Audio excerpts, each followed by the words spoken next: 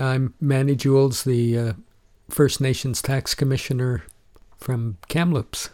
Kia ora, my name is Tamaire Tau. I'm from Ngaitahu.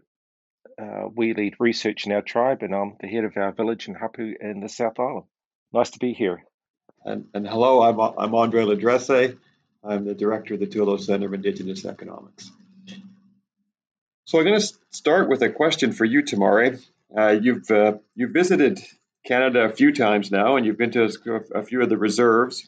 And based on your visits, what do you think Ngāi Tahu students should know about First Nation culture and history and some of the issues and strategies they're involved in? So what are some of your observations, and what are you hoping that students that from the Ngāi Tahu that are attending this course should know?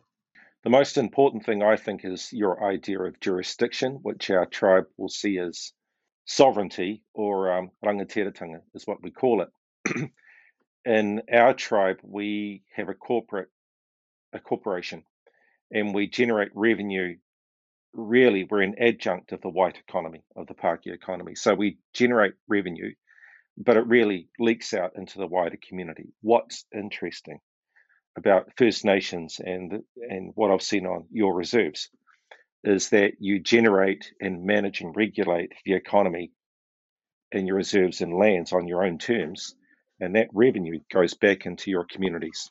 That's fundamentally important because it's about regional tribal economics as opposed to corporate national revenue. Manny, I'm going to ask you a similar question. If you were explaining to Ngāi Tahu students about First Nations and some of the similarities that they might see and maybe they could relate to, how would you explain it?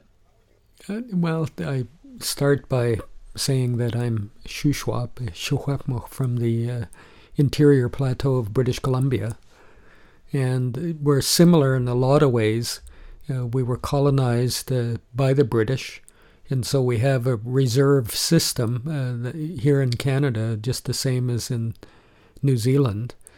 And colonization took its roots because of the British system very similarly. And it was, done village by village. There's a lot of, was a treaty that was first entered into in the North Island and then in the South Island, and the same here in Canada. There are a number of treaties right across the country. The difference being that there are what we call pre-Confederation treaties, even papal treaties with the Pope, and then numbered treaties, and there are, I think about 50 different language families right across the country. 30 of them are here in British Columbia. So even though it's a little bit more complex in terms of language families, we're all very similar in that we've been colonized by the British. We live under a colonial system to a large degree still today because of the Indian Act. And from my knowledge of New Zealand and the Maori cultures, you're still having to deal with a lot of not only the corporate structures that are a hangover from the colonial days, but a lot of the institutions as well that grew up during the early periods of colonization. And so from that perspective, we're still dealing with what I consider a systemic racism, from the fact that we're still not viewed as complete citizens, even though we were made citizens by the House of Commons in 1958. So a lot of similar issues, a lot of struggles that we have to work together on to resolve. And my feeling, I think, is very, it's as I got to know the Ngāi Tahu a little bit more, I don't think we'll ever achieve the kind of freedom that we aspire to without working together as Indigenous people. And as I mentioned before, I don't view the Pacific Ocean as dividing us. I see the Pacific Ocean as uniting us. It was interesting, Manny, because Andrea, I think Manny's right. And I didn't answer necessarily well. I think there's a system that we're blind to because we just accept the British colonial system and the way they've configured it. And it's like Santayana's saying, the last to know about the theory of water were the fish. And we just accept the colonial economic system as a fact. But that's why I like and I enjoy this, because it allows our students and yours just to see the differences and to step outside the world that they know, which really dominates everything. And I guess that's where the tribe's thinking is at the moment. We became a corporation in the 1990s, and we've driven down a particular corporate path, but I think we're all quite aware of the limitations of generating wealth, and it just goes into the main economy, where I think First Nations, you're generating wealth for your communities and people. I think you have three ideas that are quite important that our students need to understand. One is regulatory authority, and the other's fiscal authority. And the idea of title is hard for just about both groups to grasp, I would think, but it's fundamentally there and we need to deal with it. Manny, can I ask you the reverse question? So if you were thinking of explaining the Ngāi Tahu to First Nation students, and you wanted to say, here's some of the things I think that are very important that we can learn from, and what would be some of the things you would discuss? What impresses me about the Ngāi Tahu, despite the fact that they've got an incredible corporate structure, is the amount of wealth that they've generated for themselves, and what they've been able to do with the resources through the corporate structure, particularly in dealing with language. They've brought the language back from the brink, and now it's so prevalent in New Zealand that it's actually changed the English language. And just the mere fact is when you arrive in from an international flight to Auckland, you're greeted right away with Maori sayings, with the Maori culture everywhere. At least that's the perspective I've got. And the because of the corporation structure, they've been able to influence the business culture, and through a myriad of different corporations, including dairy, the tourism industry, and of course, because of COVID, all of that's been dramatically affected. But nonetheless, it's been incredible. But when I think about the history of the Maori, I just am so impressed with the fact that they were among the world's greatest explorers, traveling the open seas, settling on every inhabitable island in the Pacific Ocean. And it's just a phenomenal story of exploration, of using the stars, of, using and passing on that traditional knowledge, and recognizing that those stories are indeed rooted in the traditional past, but also using the science to confirm all of that. And then continuing on the struggle that they're doing now with reasserting jurisdiction, talking about the fact that we need to continue to grow. And that's lessons that I think that are inspirational to myself, what they've been able to do. And also, for me, one of the most important things is just the hospitality that they've demonstrated time and time again to myself and to others that I've met who've been to New Zealand, how much hospitality that they were granted, and the fact that they were so welcoming into all of their communities. And that's exactly how I felt when I first visited the Marais. Is I felt honored, I felt fed. I felt that when you break bread and you have a feast, that's the entree into just a whole new world of collaboration. And so I'm just, have been so honored in meeting so many like-minded individuals who want to pursue a better life for Indigenous people. Tamare, do you mind filling in a few of the gaps there with that Manny was talking about what is a marae, what like, so that some of our First Nation students can have a better understanding of your culture, your communities, and your corporate structure. Sure. In the 19th century, our people were put on reserves, very much like your reservations. The one I live on is number 873. But traditionally, within these reserves and within our villages, even pre-traditional, we have villages, and the centre where people gather is the marae, which is the courtyard in front of the main meeting house. And I think you call that your log cabins, your longhouses. So it's just the central meeting place of the chiefs, and the people gather there. They have their debates, and today we still do that. The marae is the focus for our community. We go there, we debate, we have all of our tangi, which are our funerals there, all big events. This year, our leading elder has been made a dame by the Crown. So in December, we'll be gathering there and just celebrating that. And last year, Prince Charles and Camilla came to our marae, and those are the places where we gather, celebrate. But actually, it's the place where we do what we want. It's ours, and it's where we carry out our culture and rituals. I viewed it as the heart of the community. Yeah, that's what it is.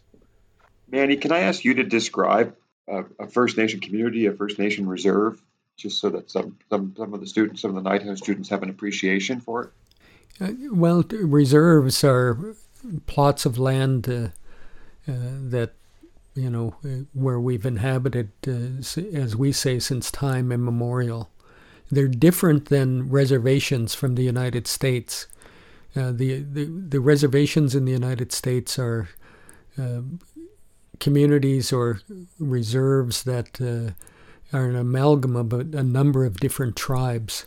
Here in Canada, that's pretty rare to have more than one community, although it has happened, and it's like Burns Lake and a number of others, Alert Bay, where there's been a reserve, and then other communities within it, other peoples that have been relocated. But here in my own community of Kamloops, we've lived on these lands for many, many thousands of years. As a matter of fact, some of the early archaeological evidence at least goes back 6,000 years and even longer, but that's the archaeological evidence. And so when they first started establishing Indian reserves, they were reserved, in our particular case, where we had winter village sites. And that's become our permanent home. And although we say that the land question here in British Columbia has never been formally settled to our liking, because we still maintain that our title, it goes well beyond Indian Reserve lands. And even that's the argument with treaty lands. And so you get a whole myriad of different types of reserves right across the country. Here in British Columbia, there are over 2,000 different reserves, even though there are about 200 different Indian bands. And so in my community, we have Kamloops Indian Reserve number 1 through 7. Some of them are timber reserves, some of them are fishing reserves, and the main reserve is where we live. But we are also in the position, and a lot of communities are doing this as well, as whether it's on the prairies with treaty land entitlement, having lands that should have been part of the original reserved interest being added to Indian reserves. And here in Kamloops, what we did is we purchased a ranch that we maintain. We want to ultimately reconstitute lands that were taken away from us. So it's still a very live issue. And one of the fundamental premises of colonization, of course, is that we don't have title in the same way that the Crown has title. And so when you challenge the Crown to its title, you don't argue about whether or not the Crown has title. One of the imbalances, if you will, is that we have to, as Indigenous people who want to assert our title, have to prove that we have title through historical records and through oral tradition. Whereas on the opposite side, if you will, on the federal and provincial Crown, they don't have to argue that because it's a given that they have title. And so that goes right back to what I consider systemic racism in the country, is that because of colonization, we have to begin to resolve these issues. And ultimately, the only way to resolve them is through our own institutional development. And I think that's where we are, Andre. New Zealand is like Canada. We have a number of reserves, forest reserves, fishing reserves, villages, which are different from the United States. I think the difference is a reservation is simply a big plot of land set aside. We started off as a reservation. Then when we started to get title and allocations to individual owners, it became a reserve specific to our people. That's detail. That's too far down the rabbit hole, though. Tamare, can you explain what is the role of the Maori Land Court? Well, I think the Māori Land Court is just a place of frustration for our people. It's really designed by the Crown to, even though it's got the term Māori Land Court, it's not for Māori. It's the Crown's system of codifying, regulating, and just about stopping anything from happening on Māori land. So it's really interesting. In New Zealand, everyone says we need one law for everyone, but quite frankly, if you had Māori land law governing all of Pākehā land, they wouldn't tolerate it. So the Māori Land Court was there, designed by the Crown to regulate, control just about everything on our reserves. And in the end, it was fundamentally designed to oversee the transfer of our remaining lands into Pākehā ownership. That's the fundamental point. The argument is it changed in 1994, but really the Māori Land Court is an inherited bastard child of the Crown that stops development on Māori land. It's quite appalling. Manny, what would you see a parallel in Canada? Well, right now there's a specific claims tribunal, and I helped set that up through federal legislation. But one of the fundamental things about it is the whole question that underlines all of our discussions, at least a large portion of our discussions with the federal and provincial government, and that's contingent liability. At any given point in Canada, when Cabinet sits to make a decision about Indigenous people, there's a question of liability. And so when the specific claims tribunal begins to deal with the land matter, it isn't binding on the Crown in anything exceeding about $100 million. And so, and the reason for that is because of contingent liability. If you make one, if you make one decision, that's really $1 billion, multi-billion dollar potentially decision that a claims tribunal would make. And so that's something that's similar. And then, of course, you've got the standard courts that's come up with a number of court cases since we were able to even have lawyers. And that's been only since the 1960s. It was banned for Indigenous people or Indian people to have lawyers and to have self-tax going back to the 1920s. And so there were about 7 generations where we couldn't exercise that jurisdiction or that ability that other Canadians took for granted. And so because of recent court cases, it's changed an awful lot in terms of consultation. But the underlying issue still is that we have we haven't affected what's called a allodial title. What we have affected is that we have a usufructuary right inland, which is, as my good friend Mal Bevan would always talk about, it's similar to grizzly bear rights. We have a right to hunt, we have a right to pick berries, but if we leave the reservation, then we could be shot or confined. And so when we have a usufructuary right, it still means that the Crown owns the land, and we only have the use and benefit of land, which is really the establishment of Indian reserves. I think, Andre, that's pretty much the case here. What I wanted to say is the original term for the Māori Land Court here, its terms of reference was to extinguish native title, and that says it pretty much what the purpose was. And what they allocated were particular rights, which are variations really of user rights that Manny talks about, but it's no real substantive right of title, which is what I admire about First Nations, and we're working on at the moment. There is an interesting case I think our students need to know. Our representative, our lawyer that we're working with at the moment is Chris Finlayson. He was the Attorney General and Minister for the Crown in the previous government. Now, what he did up in the Tūhoe country on their settlement, he removed Crown title.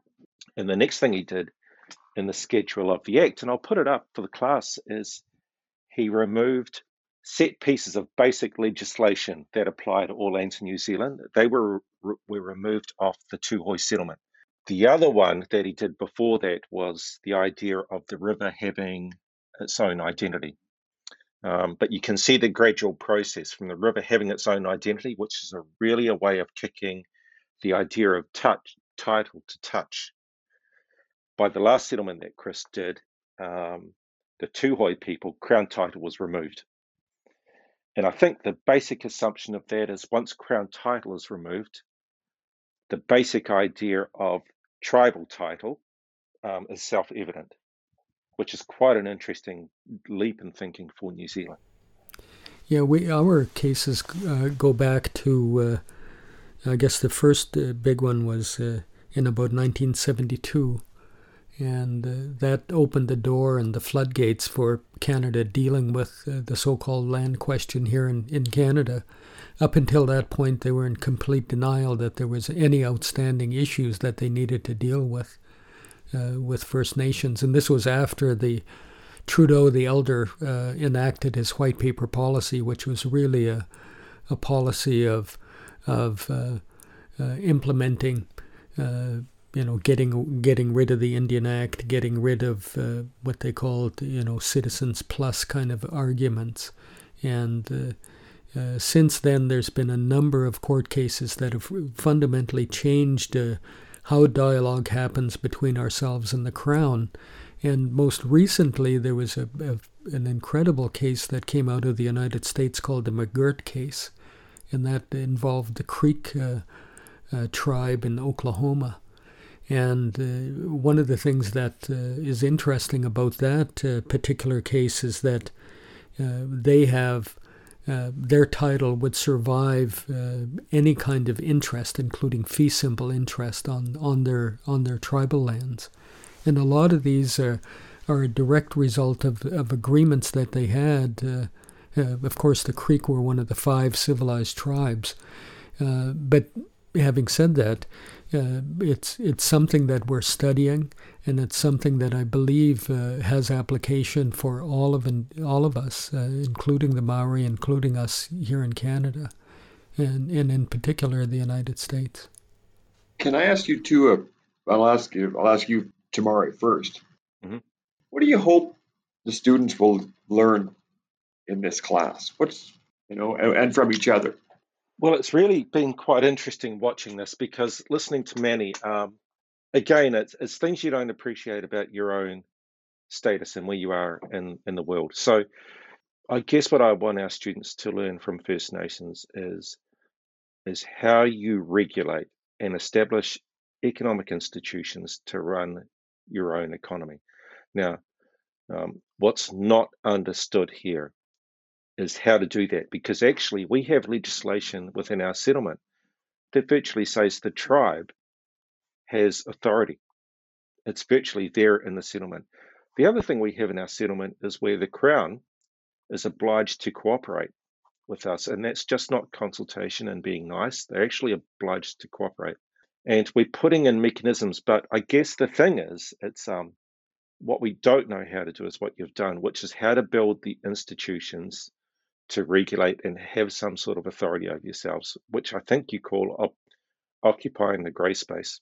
How do we manage the multipliers, the leakage of our money, and how do we manage rates, all those, land tax, goods and services tax for the benefit of the community? We have no idea about that. Our money just leaks out into the community. What I did notice, and what Manny's indicated to us, is, and this is the thing that's going on in New Zealand right at this moment. A cousin of mine has just offered my wife and I entry into what you call a club in Christchurch. Do you have them in Canada? Oh yeah, we've got clubs. This is probably one of those old established clubs in Christchurch, and 40 years ago our people had to walk through the back door, to get entry. But we're going through the front door now, and what's really quite interesting is the welcoming of our people and really of our culture. New Zealand's changed fundamentally, and as Manny spoke about, the language and the identity of Christchurch in New Zealand is changing because we understand we're in the Pacific. We're not in the United Kingdom anymore. And that's been a good thing to appreciate and realise. Plus, I guess what Ngāi Tahu don't understand is the cash that flows around our tribe and how we don't manage it. It's almost as if we have far too much and we don't know what to do with it. And we need to regulate it and control, because the recent COVID crisis has brought our tribal corporation, our finances, down to its knees. Now, what that really means is we have to develop our communities, our reserves, and our people in the regions so that the multiplier that you guys do so well is there. And it just doesn't go straight to the Crown pockets into the tax system that they have. And we can create a world that's our own. That's what I hope we can learn, and our students can learn from First Nations. Andre? Manny, same question to you. What are you hoping that all the students get out of this class?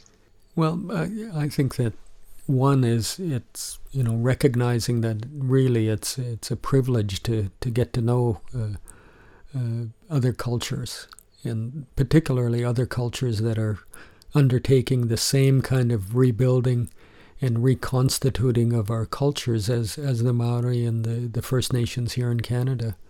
And I think that just getting to know individuals, getting to know the issues and how similar they are, getting to know people on a personal basis, and I'm hoping that will really create a synergy that will go beyond just the class, but really begin to unite communities and really begin to unite an intellectual process, which will see us pursuing our business freedom, our cultural freedom along the path that will be united.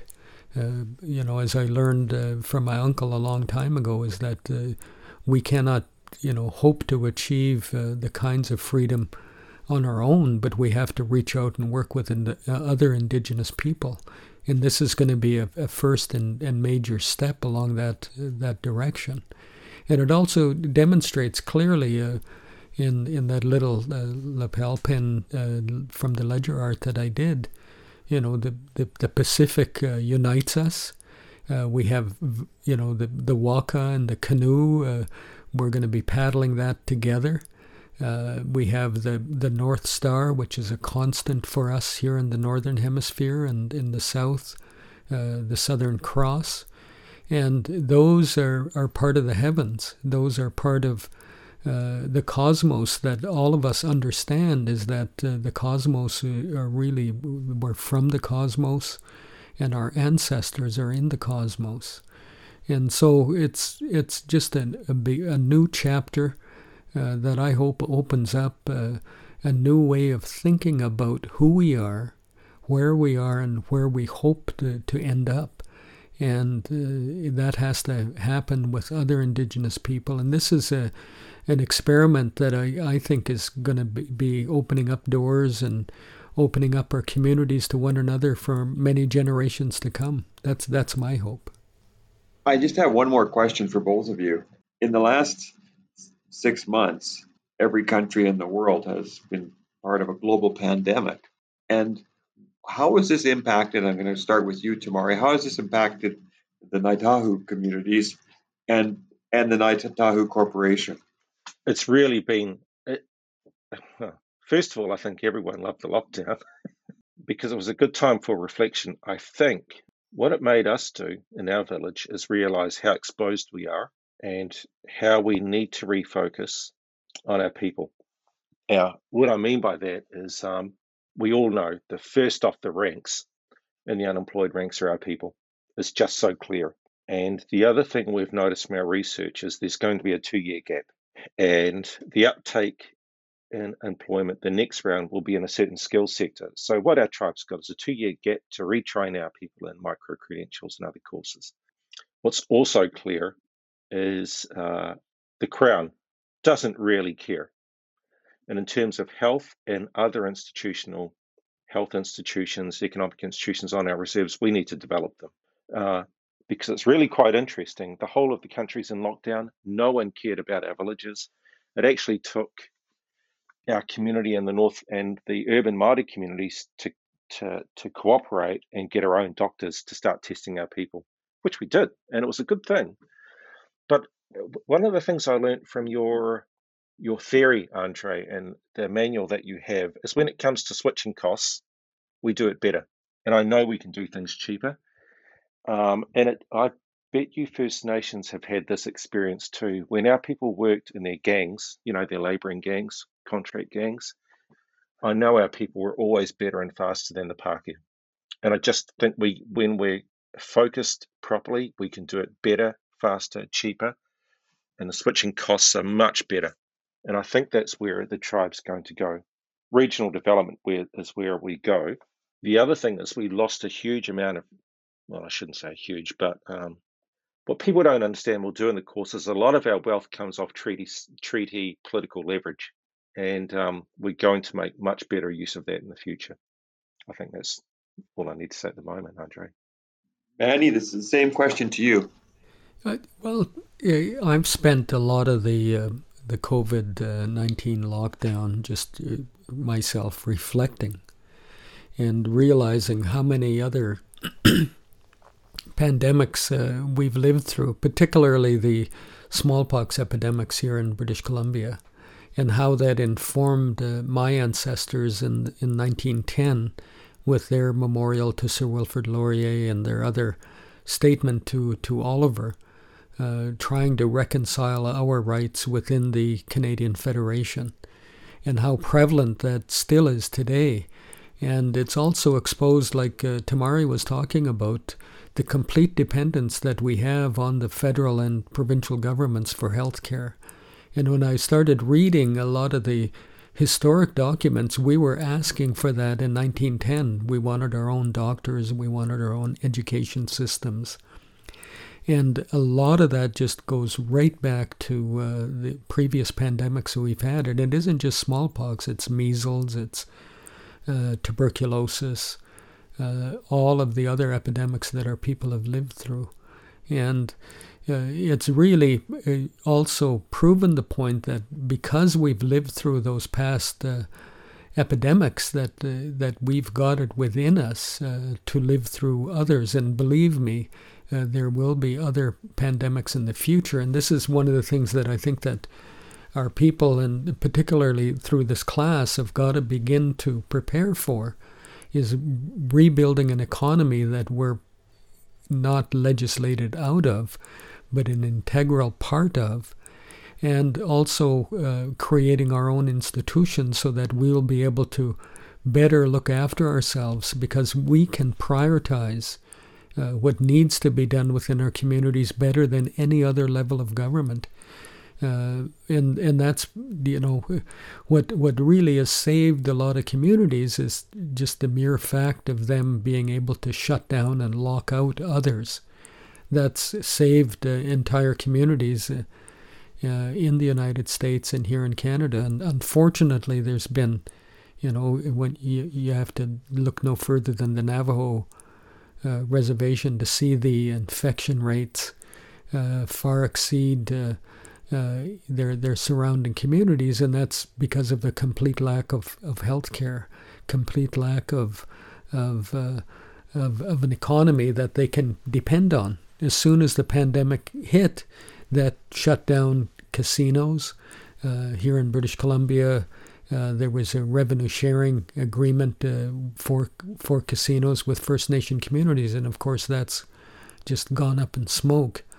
And so now all governments, because of the incredible amount of debt that's been created over this last 6 months, and for however long the pandemic will be until there's a vaccine, will only continue to grow.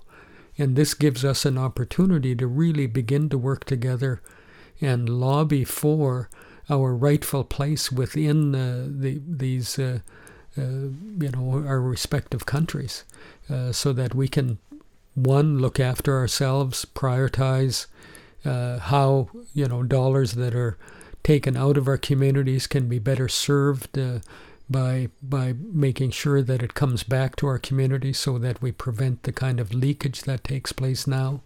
We have to begin to completely rebuild this dependence model, so that we can have truly dynamic economies. And that really begins to usher in a new way of thinking, which I think is previously has not been as prevalent as it should be. And that's the thinking that we can do this. We've got the ability, we've got the intellectual capabilities to do this. And one of the things I was mentioning to Tamari before the podcast was the Peruvian potato, and how that had an impact in Maoridom with the introduction of the Peruvian potato in New Zealand, and how the Maori adapted it, and through the potato blights in New Zealand it was able to survive. And that potato, even though it's simple, has been worth more in the world than all of the gold and all of the silver that's been exploited from North and Central and South America. It's probably been the most successful crop really in the history of humankind. And so that's the kind of technology that we can harness.